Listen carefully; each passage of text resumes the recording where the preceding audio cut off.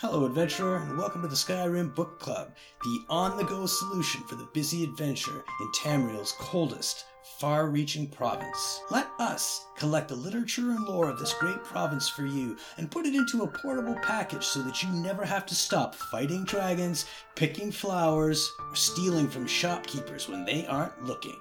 With an ever-increasing archive, SkyrimBookClub.ca has got the story for you. Until next time, enjoy the book. The Nightingales, Volume 1, Who We Are, by Gallus Desidenius.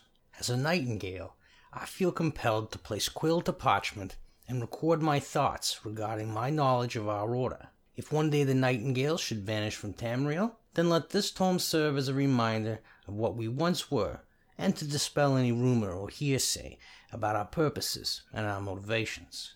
The Trinity serves the Lady Nocturnal, the Empress of Murk, the daughter of Twilight. We believe her to be our patron, if not the patron of all thieves worldwide. We serve her without prayer, without charity, and without celebration.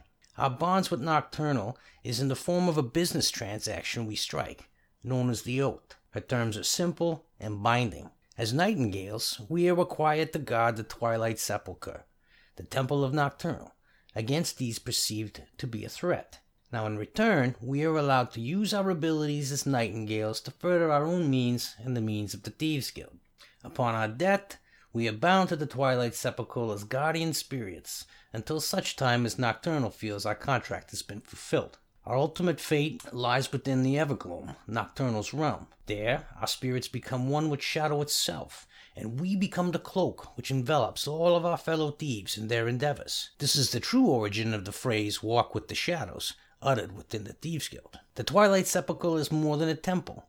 It contains a conduit from our world to the Evergloam, a swirling pool of liquid midnight that we call the Ebonmere. This is the heart of the sepulchre and the source of Nocturnal's influence throughout the world. The Ebonmere can only be sealed by removing a unique key from its lock. This key, which occasionally finds its way beyond the walls of the sepulchre, is widely known as the Skeleton Key of Nocturnal. The Skeleton Key is an often misunderstood artifact.